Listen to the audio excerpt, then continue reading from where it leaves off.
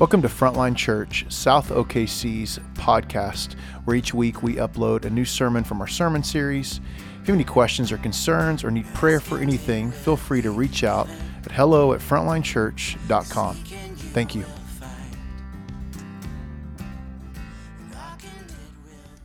The scripture for today's sermon comes from 2 Kings 22, 1 through 11, and 2 Kings 23, 1 to 3. The word of God speaks to us. Josiah was 8 years old when he began to reign, and he reigned 31 years in Jerusalem.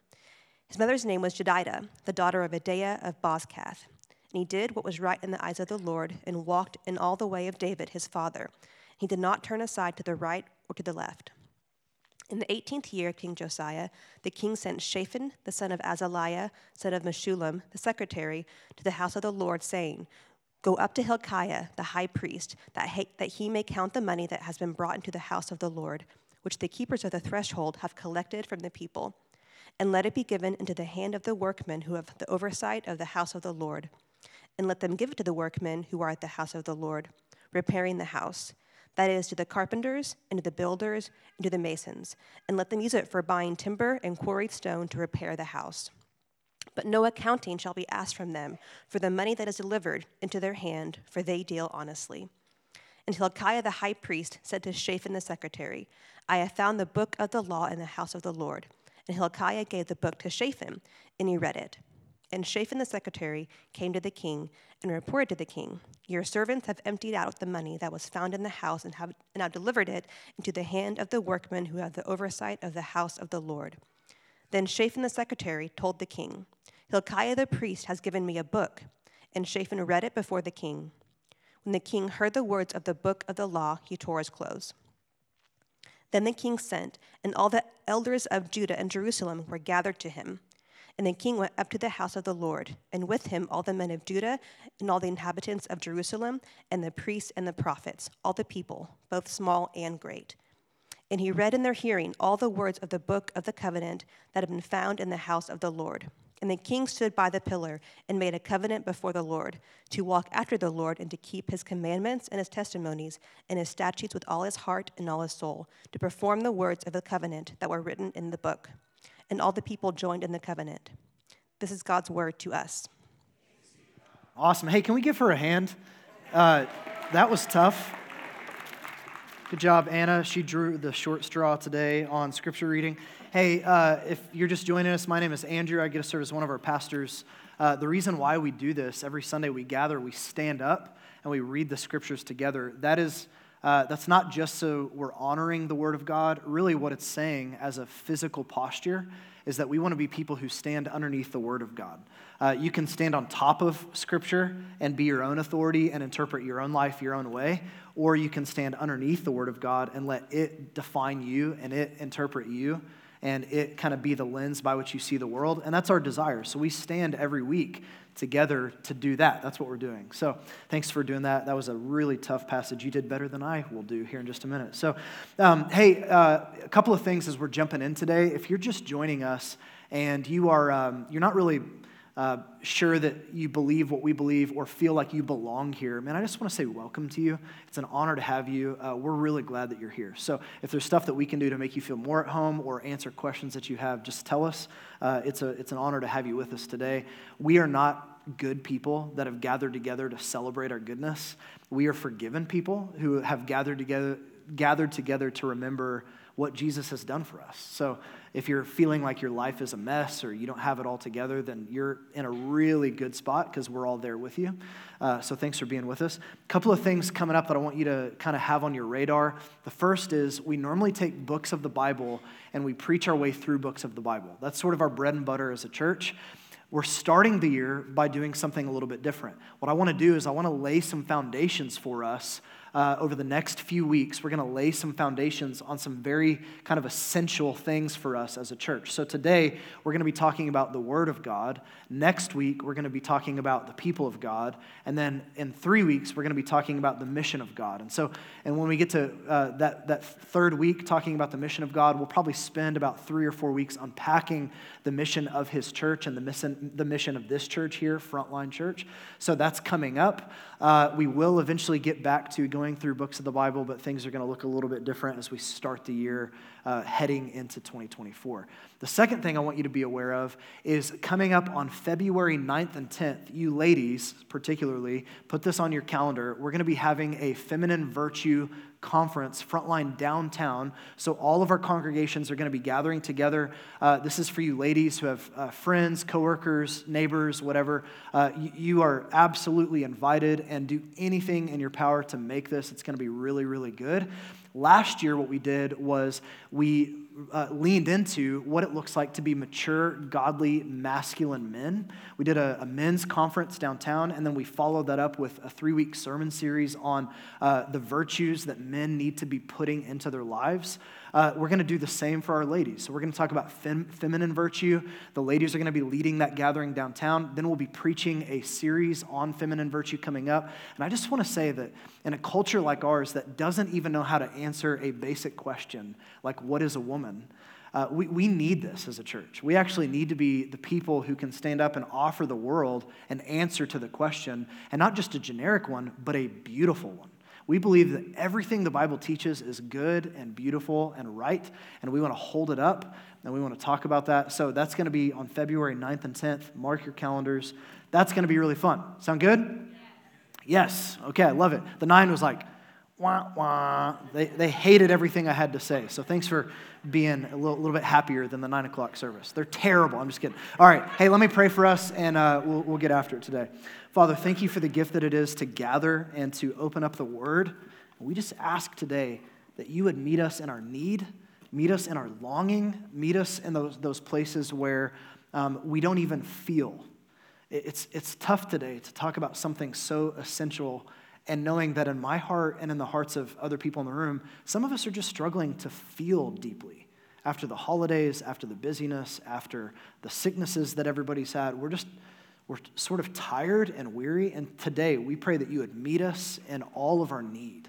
Thank you that you don't demand things of us that we can't do, that rather than making demands on us, Father, thank you that you sent Jesus to keep those demands in ways that we could not. So today, we pray that you would remind us of the essential nature of the Word of God.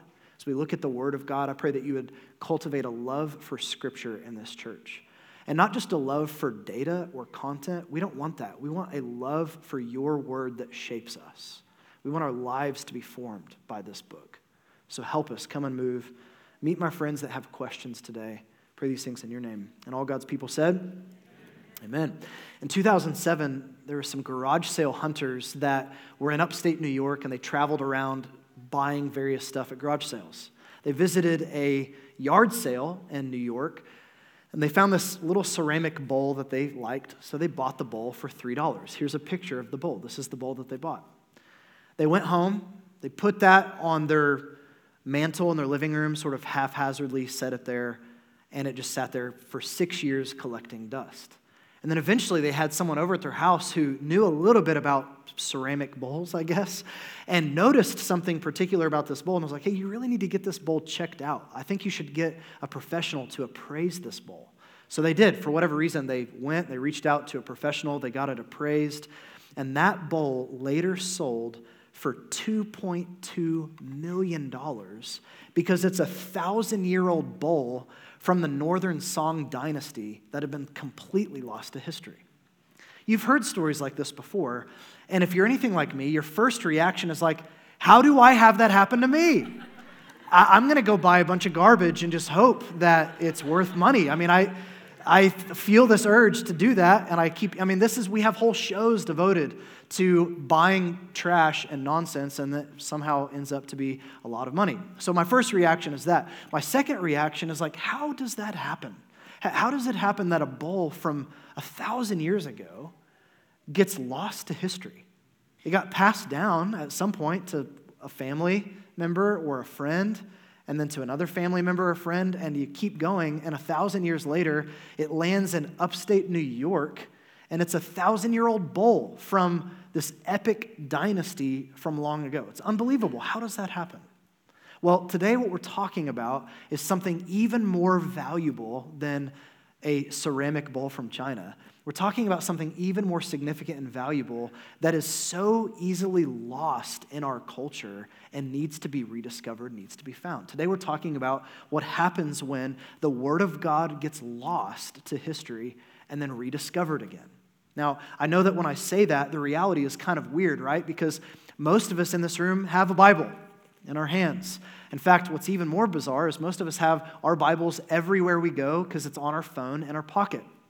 And there's this big difference that happens between having access to a Bible. Most of you know where your Bible is in your house. Most of us have probably more than one physical Bible in our house. You have it on your phone. There's a difference between that reality and actually on a functional level having the Word of God inside of you, having the Word of God as an authority in your life. There's a big difference there. And I think that this story in 2 Kings of this young King Josiah who rediscovered Scripture is actually framing up for us what you and I need to do as we head into 2024. So that's where we're headed. But let me give you some context because we're sort of parachuting into the middle of the Old Testament. And for most of you, 1st and 2nd Kings is not like your favorite part of Scripture. You may not know much about 1st and 2nd Kings. So let me just briefly give you a you are here moment. So what happens is God delivers his people out of Egypt. And he, after 400 years of them being enslaved, he brings them safely across the Red Sea, and he's eventually going to take them to the Promised Land. But before they get to the Promised Land, they pause at Mount Sinai. And what happens at Mount Sinai is that God comes down literally to Moses, and he delivers the law. Now, when we think of the law, we often think of the Ten Commandments, right? We think of the Ten Commandments or something like that. But the law for the people of Israel was also called the Pentateuch, which means the first 5 books of the Bible: Genesis, Exodus, Leviticus, Numbers, and Deuteronomy. So what God is actually giving his people at Mount Sinai is the first 5 books of their Old Testament, the Word of God, the law, the Scriptures. And for them, this told them everything they needed to know about who God was and who they were as his unique people in the world and what he expected of them and how they were supposed to live in the world as his unique people. That's what the Word of God was doing for the people of God. But by the time you get to 1st and 2nd Kings, things are really bleak and things are really dysfunctional. The Word of God continues to get forgotten, and it continues to get sort of put on the shelf, metaphorically, as it were, collecting dust. And what happens over time is instead of the people of God drifting into more and more maturity and health and goodness, they drift into something that's really catastrophic. They start to look more like the pagan societies around them than they do the unique people of God, and they totally reject God and his ways as revealed in his word. This happens again and again, and over time it gets so bad that the people eventually tell God, hey, we want a king like all the other nations. And God, who is slightly offended by that because he is their king. So they're essentially saying, we don't want you to be our king. We want a human king. God says, hey, I wanted to be your king. And if you want a human king, that will not go well for you. We don't care. We want a human king. So God says yes. He gives them what they want. They get their human king.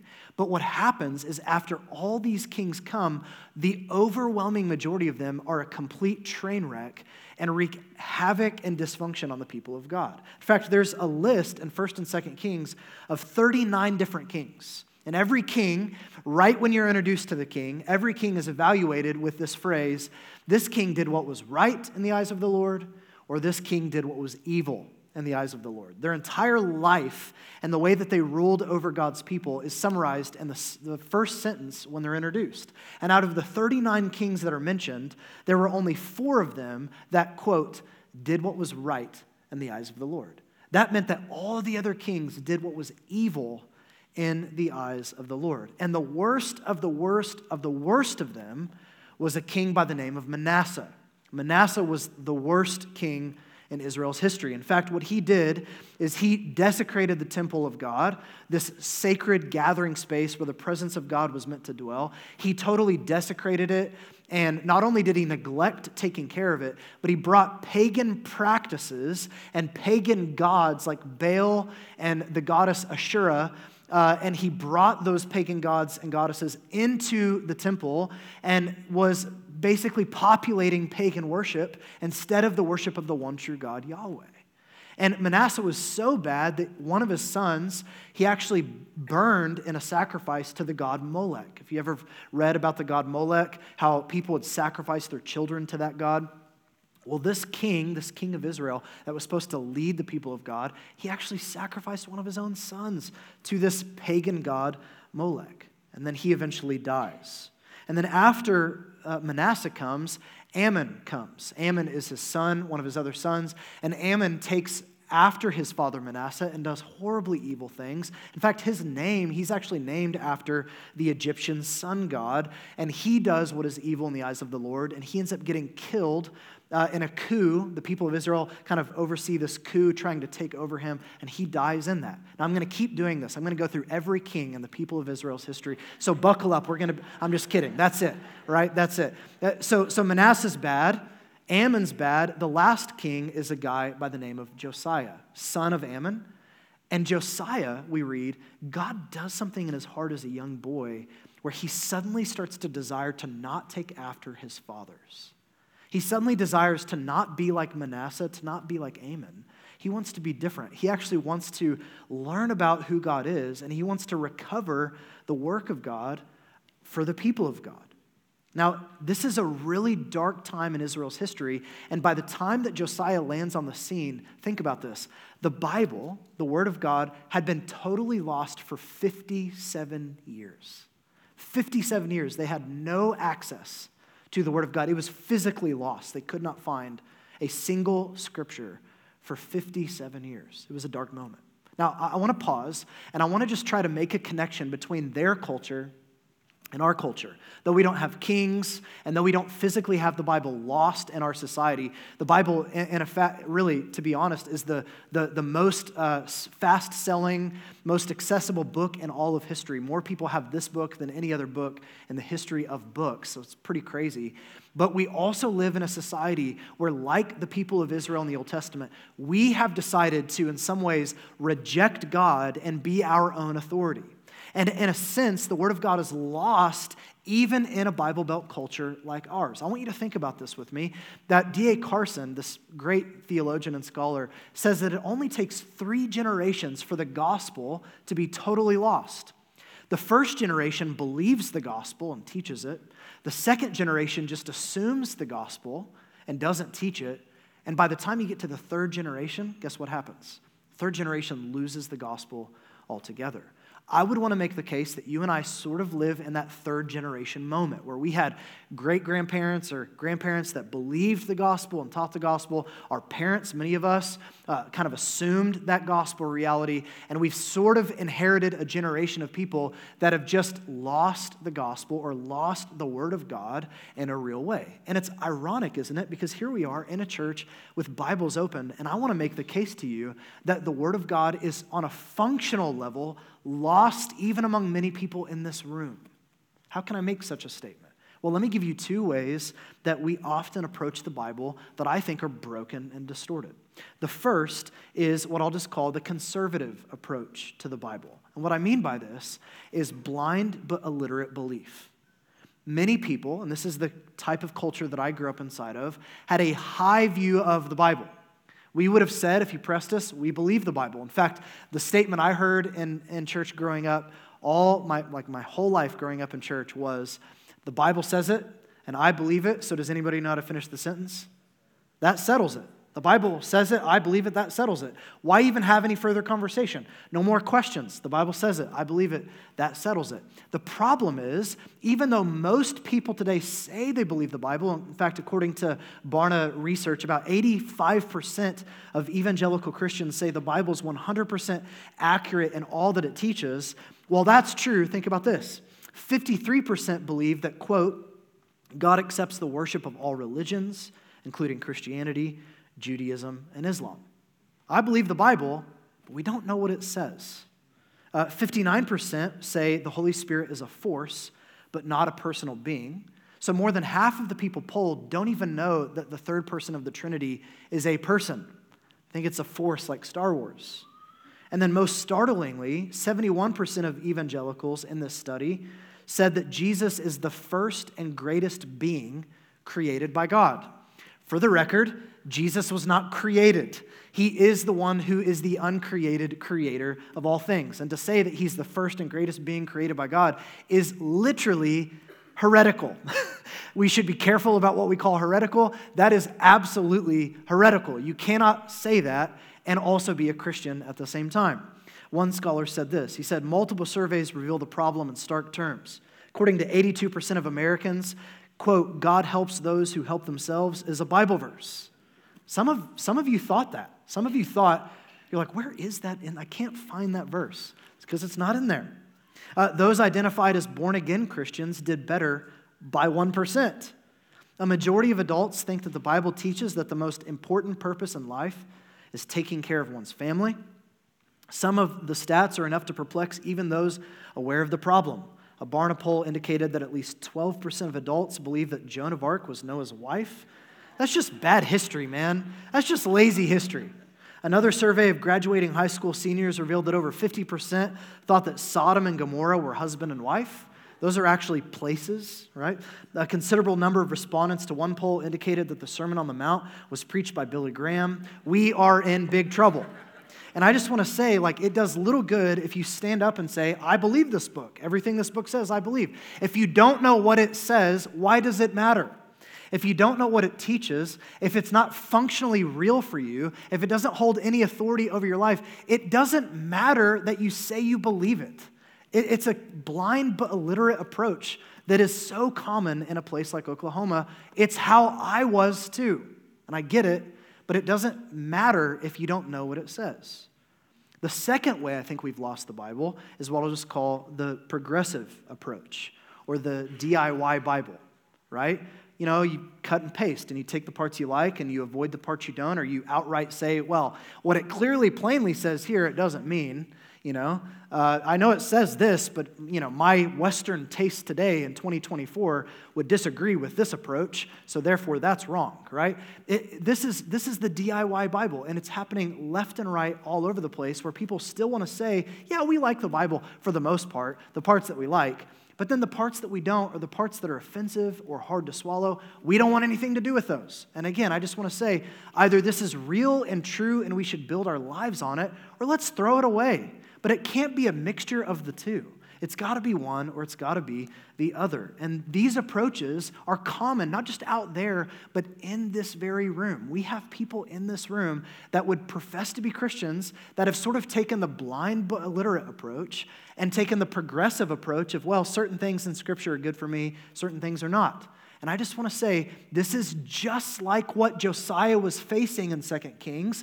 Though they were facing slightly different realities, the Word of God was literally lost for them. We have functionally lost the Word of God. I just want to ask you, when you and Jesus disagree, who wins that argument?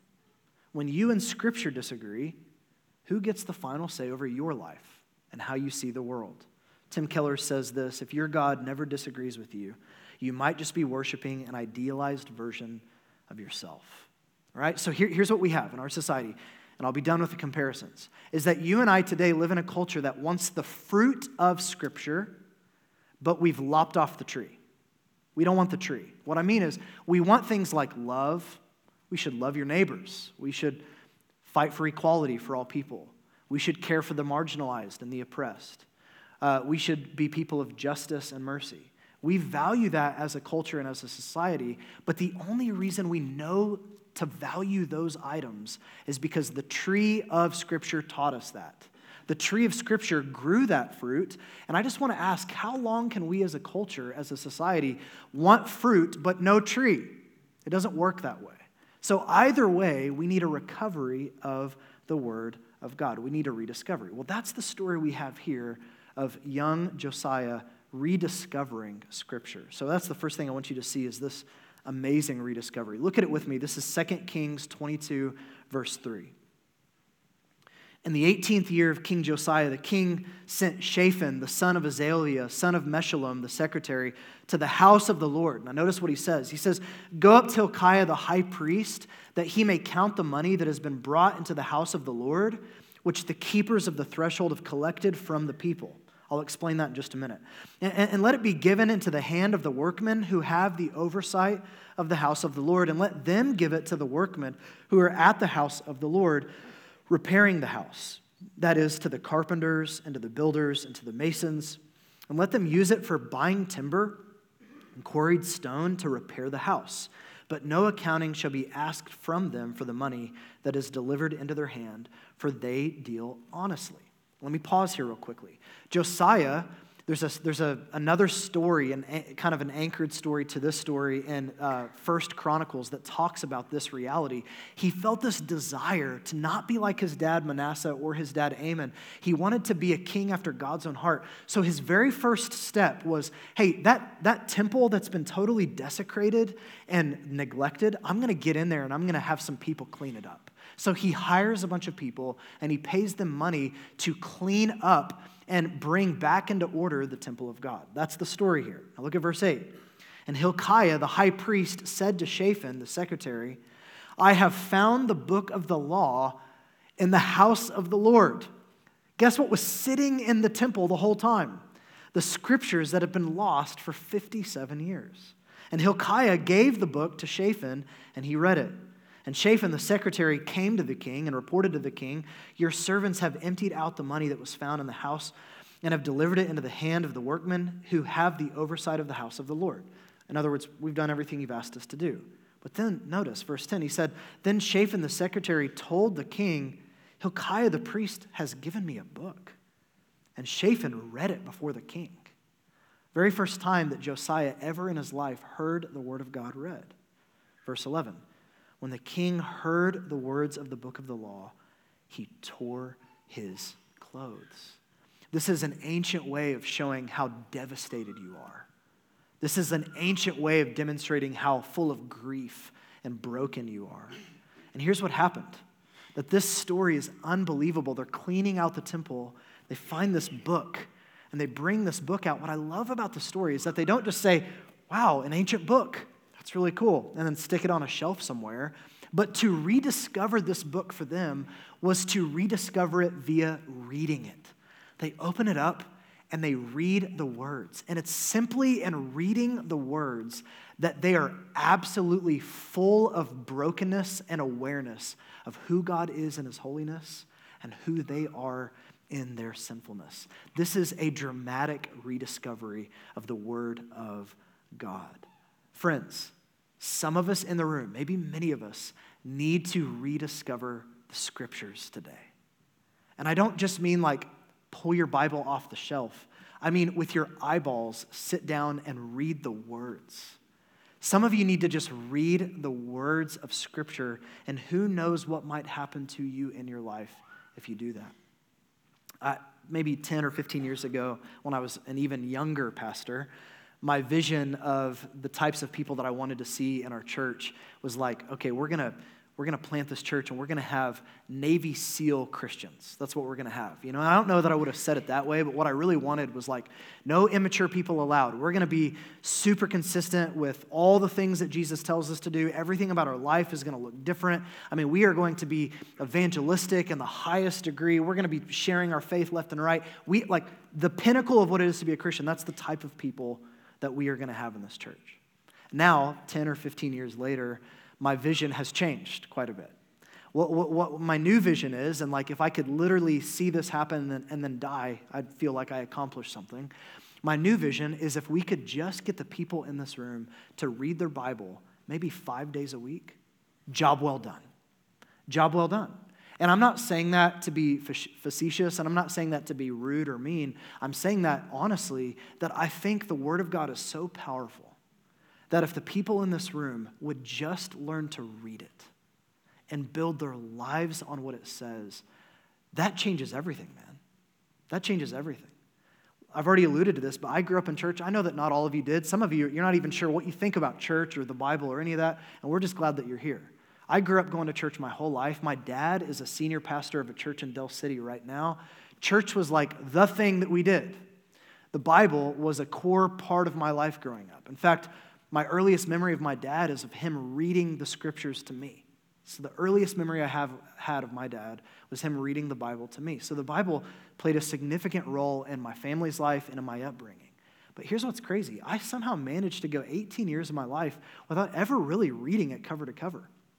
And then me and a few friends, we got together and we said, hey, let's in 3 months' time, let's read the whole Bible cover to cover. And what's unbelievable about that is it completely wrecked my vision of God. I had all these thoughts about God and all these thoughts about myself and our world, and reading the Bible, just reading it fast and not even fully paying attention to every detail, just kind of crash course reading the Bible completely changed me. In fact, it's what literally led to my calling into ministry and that church that me and Pastor Aaron Addison planted years ago that ended up merging with Frontline 10 years ago this Sunday. The reason that all happened is because of the work that God did in reading the scriptures. What might happen to you in your life if you opened up the Bible and rediscovered it? Now, I'm not saying you'll become a pastor. Some of you are like, I'm never going to do that. I'm not saying you'll become a pastor, but your whole life, in a good way, might be upended just by reading this book. This is a radical rediscovery. Josiah, for the first time, reads it, and he's blown away. And that leads to 2 things that I want you to see real quickly. The second thing is this ruthless repentance that sets into King Josiah and the people that he led. Look at 2 Kings 22. Look at verse 11. When the king heard the words of the book of the law, he tore his clothes. Verse 13. Go, he says, inquire of the Lord for me and for the people and for all Judah concerning the words of this book that had been found. For great is the wrath of the Lord that is kindled against us, because the fathers have not obeyed the words of this book to do according to all that is written concerning us. Most scholars think that what he found was not just the book of the law in general, but specifically the book of Deuteronomy. Imagine, he's reading Deuteronomy, which is sermons from Moses about God delivering the people of Israel out of their bondage and slavery and all the ways that God in his mercy and in his covenantal love and kindness had been pursuing the people. And then he had, from grace, adopted them to be his own and then called them to live certain ways in response to that grace. And he's realizing, we've not done any of the stuff that he's told us to do. And in fact, what we've done is reject God and worship the very pagan gods that he rescued us from in the first place. So notice, fast forward to chapter 23, verse 1. Then the king, it says, he sent, and all the elders of Judah and Jerusalem were gathered to him. And the king went up to the house of the Lord, and with him all the men of Judah and all the inhabitants of Jerusalem, and the priests and the prophets, all the people, both small and great. And he read in their hearing all the words of the book of the covenant that had been found in the house of the Lord. So here the king is, and he's reading out these words to the people. Verse 3, and the king stood by the pillar and made a covenant before the Lord to walk after the Lord and to keep his commandments and his testimonies and his statutes with all his heart and all of his soul, and to perform the words of this covenant that were written in this book. And all the people joined in the covenant. Do you see what's happening? He's saying, we're going to do this. And I'm going to do this, and let's do this together. And then notice how ruthless his repentance is. Look at verse 4. And the king commanded Hilkiah, the high priest, and the priest of the second order, and the keepers of the threshold, to bring out of the temple of the Lord all the vessels made for Baal, which was a very popular god of Canaanites at the time, and for Asherah, the goddess of the Canaanites, and for all the host of heaven. And he burned them outside Jerusalem in the fields of the Kidron and carried their ashes to Bethel. And he deposed the priests whom the kings of Judah had ordained to make offerings in the high places at the cities of Judah and around Jerusalem. Those who also had burned incense to Baal, to the sun and to the moon and the constellations and all the hosts of heaven. He's cleaning house. Look at verse 6. And he brought out the Asherah from the house of the Lord outside Jerusalem to the brook Kidron, and he burned it at the brook Kidron and beat it to dust and cast the dust of it upon the graves of the common people. And he broke down the houses of the male cult prostitutes who were in the house of the Lord. Literally, they had brought in male prostitutes into the house of God, the temple, in the house of the Lord, where the women wove hangings for the Asherah. And he brought all the priests out of the cities of Judah and defiled the high places with the priests who had made offerings from Gabah to Beersheba. And he broke down the high places of the gates that were at the entrance of the gate of Joshua, the governor of the city, which were on one's left at the gate of the city. And we could go on and on and on. The rest of chapter 23 is him cleaning house. Friends, this is absolutely ruthless, immediate, intense, and decisive action against his sin. And how was any of that sparked? It was sparked by reading Scripture. He rediscovered the Word of God, and it immediately led to this idea of repentance. Now, repentance is a word that we throw out in church, but sometimes we don't define that word. It's sort of a churchy word, but it literally means to have a change of heart. That's what repentance is. That there's certain things that you used to value and love, and to repent is to have a change of heart about those things. You now hate those things and value and love other things. Charles Spurgeon explains it like this. He says, repentance is a discovery of the evil of sin, a mourning that we have committed it, and a resolution to forsake it. It is, in fact, a change of mind of a very deep and practical character, which makes the man love what he once hated and hate what he once loved. J.I. Packer says it this way. I think this is really helpful. He says, repentance means turning from as much as you know of your sin to give as much as you know of yourself to as much as you know of your God. And as our knowledge grows at these 3 points, so our practice of repentance has to be enlarged. Friends, when the Word of God is rediscovered by the people of God, it inevitably, without even trying, leads to ruthless repentance, where you are awakened to the holiness of God, and you are awakened to the brokenness and sinfulness in yourself, and yet the fact that God is committed to you at every turn. And it just does something to you where you want to reorient your life around God. If you're reading Scripture correctly, that's what's happening. The problem, though, I think for many of us, and I'll just talk to those of you in the room that are followers of Jesus. The problem, I think, for those of us who are followers of Jesus is that we often care more about content and data and theological nuances and realities than we do the Word of God confronting us and transforming us. The point of Scripture is not to just learn the data of it.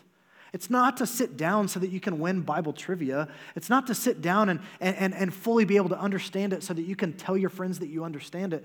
The point of Scripture, friends, you're supposed to read it so that you can be confronted with God. And what you and I need going into this year more than anything else, it's not more money. It's not a better marriage. It's not a marriage. It's not a relationship. It's not a better job. It's not this thing in your life to get fixed or a life hack or whatever. What you and I need more than anything else is more of God's presence. That's what we need. And the way that we experience more of His presence is through Scripture. The problem, though, is that often what happens is that we're sort of confronted with what Martin Lloyd-Jones calls surface-level disturbances that we don't ever do anything with. Now, this is a lengthy quote from Lloyd-Jones, but I want to read it because I think it's helpful. Here's what he says. It is possible for us to go on content with just listening to or reading the truth and never applying it to ourselves or examining ourselves in the light of it. Is this not one of the most alarming possibilities in the Christian life? That we may go regularly to church, Sunday by Sunday, we may read the Bible and we may read books which help us to understand the Bible, and ever and again we are disturbed. We feel a sense of conviction. We feel the rightness of what is put before us, and we are aware of an inadequacy within ourselves. But unfortunately, we do nothing about it. The feeling comes, and then it goes again. This, it seems to me, is one of the most terrible dangers in connection with the Christian life as a whole, that we are content with a surface disturbance, but never really face it, never really get down to the situation and to the problem. We never proceed to consider this disturbance and say, well, now, what is this and what can I do about it? Notice what he says. He says, we may feel something during the service and we may say, I'm going to deal with that. But then go out of the service, we start talking to people, we talk about other things. What we felt in the meeting is gone and it never comes back. And this way we spend our lives aware of superficial, temporary disturbances which never lead to anything at all. It does seem to me that this was the essential trouble with the children of Israel as we found their condition depicted in the writings of the prophets of the Old Testament. Listen to what he says. They would feel slight disturbances and the false prophets would heal them too quickly. And we are all false prophets with respect to ourselves. That is one manifestation of this failure to apply the truth And our excuse, of course, is that we are all too busy. Friends, I just wonder how many times in a week, in a Sunday gathering, when you're with your community group, when you're driving in your car, that you have the presence of God meet you with a surface level disturbance. And he's inviting you into something, and you just don't do anything about it. Actually, the way to combat that I feel very frequently in my own heart, is to orient our lives around the Word of God. It leads to repentance, but it also leads to one more thing, and I'll be done. I want you to see this last thing. It leads to restored spiritual practices. Look at 2 Kings 23, verse 21. And the king commanded all the people, keep the Passover to the Lord your God, as it is written in this book of the covenant. For no such Passover had been kept since the days of the judges who judged Israel, or during all the days of the kings of Israel, or of the kings of Judah. But in the 18th year of King Josiah, this Passover was kept to the Lord in Jerusalem. He was the very first king in Israel's history to institute the Passover once again. If you're not familiar with the Passover, it was an annual feast that the people of God were called to do. Basically, they would take a lamb and they would slaughter the lamb and take the blood of the lamb and put it over the doorpost. Then they would eat a meal together. They would eat the lamb and they would eat other things in the meal. And that was what they did the night where God passed over the people while they were slaves in Egypt. And he actually killed many of the Egyptians, but passed over his own people because of the blood of the lamb. And they were called as the people of God to do this every year. And what's crazy is no one did it. They all forgot about it. Not even King David, as good as King David was, instituted the Passover. Josiah is the very first king that we read about that says, hey, God told us to do this practice. Let's put that practice back in. Let's actually recover this Passover meal. And I just want to say, one of the things that happens when you read Scripture is not just ruthless repentance, but you're taught how to do things. It's not just removing things, it's replacing things with the things that God is calling us to do. This is why we need this as we head into 2024. I'm not asking you to be more busy or do more stuff. It's replacing things, but it's not just removing things, it's replacing them with spiritual practices also. So with that in mind, let me close. If I could have you do anything as we start our year, anything, read the Word of God. Read Scripture. 5 days a week would be unbelievable. Take Saturday and Sunday off. You'll already hear it on Sunday anyway. Read 5 days a week. I get it. It's really hard to understand the Bible. I get to read the Bible as part of my job, and it's still really challenging. There's still a lot of things in here that are very complicated. And so let me give you a resource that I think will help you. There's an app called Read Scripture that you can download. It's totally free. And it's really helpful. What it has is every time you get to a new book of the Bible, it has a short video by two nerds that kind of talk about the book and explain, here's what's happening, and here's why you should care, and here's the narrative, and here's what's going on. It's really helpful. It's like 5-minute videos that kind of tell you everything you need to know as you enter into that new book. And then as you're reading throughout Scripture, they have these video themes that they'll give you. If you're reading the law, it's like, here's a video on the law to understand that. Or if you're reading something about God's character, it'll highlight a video about that. It's great. It'll track your reading for you, so you can either read the whole Bible in a year's time, or you can just read it at your own pace, and you can choose your own adventure. So I highly recommend that. There's a million other apps out there. There's a million other resources, but Read Scripture is a great one that I want to recommend to you. And friends, if you would just do this 5 days a week, it would be unbelievable. Some of you, just to throw out, me and my wife and a few friends, we're going to read the whole Bible during Lent, which is a 40-day season. We're going to take 40 days and just do a crash course, like ridiculous reading, like 20 chapters a day for 40 days to read the whole Bible. That, if you've never done something like that, is an unbelievable way to read Scripture. It's really fun. You can get the whole thing knocked out in 40 days. So join us for that. And then I just want to have you ask this question. As you go into 2024, what is Jesus inviting you to remove, to repent of? What is he inviting you to replace it with? What are the spiritual practices that have maybe been neglected in your life that now it's time to really reconsider putting those back into practice? Hey, don't feel shame about this. Don't feel guilt about this. Like, if you're starting now, you're starting now. That's awesome. So come as you are and let's figure it out. But if you could figure out what Jesus is inviting you to remove, I and what he's inviting you to replace it with, and then build that around Scripture. Man, I think that 2024 could be the year that Frontline rediscovers Scripture in a fresh way. Amen? All right, let me close with this verse. Chapter 23, verse 25. Before him there was no king like him who turned to the Lord with all of his heart, with all of his soul, and with all of his might. According to all of the law of Moses, nor did any like him arise after him. The Bible says this guy was amazing. We've never seen a king like this king before. And that was entirely true until eventually another king stepped on the scene.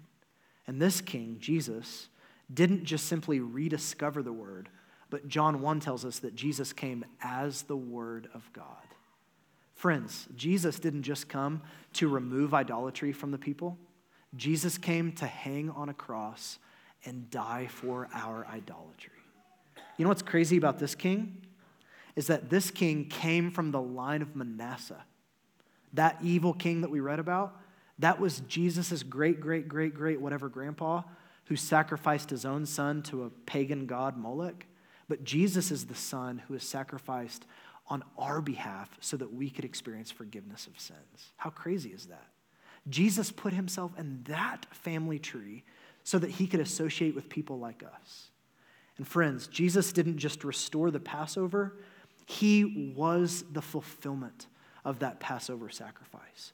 Jesus was the Lamb of God who was slain. His blood is over our house, as it were, so that the wrath of God passed over and landed on Jesus so that you and I could drink the cup of salvation and love and forgiveness. Amen?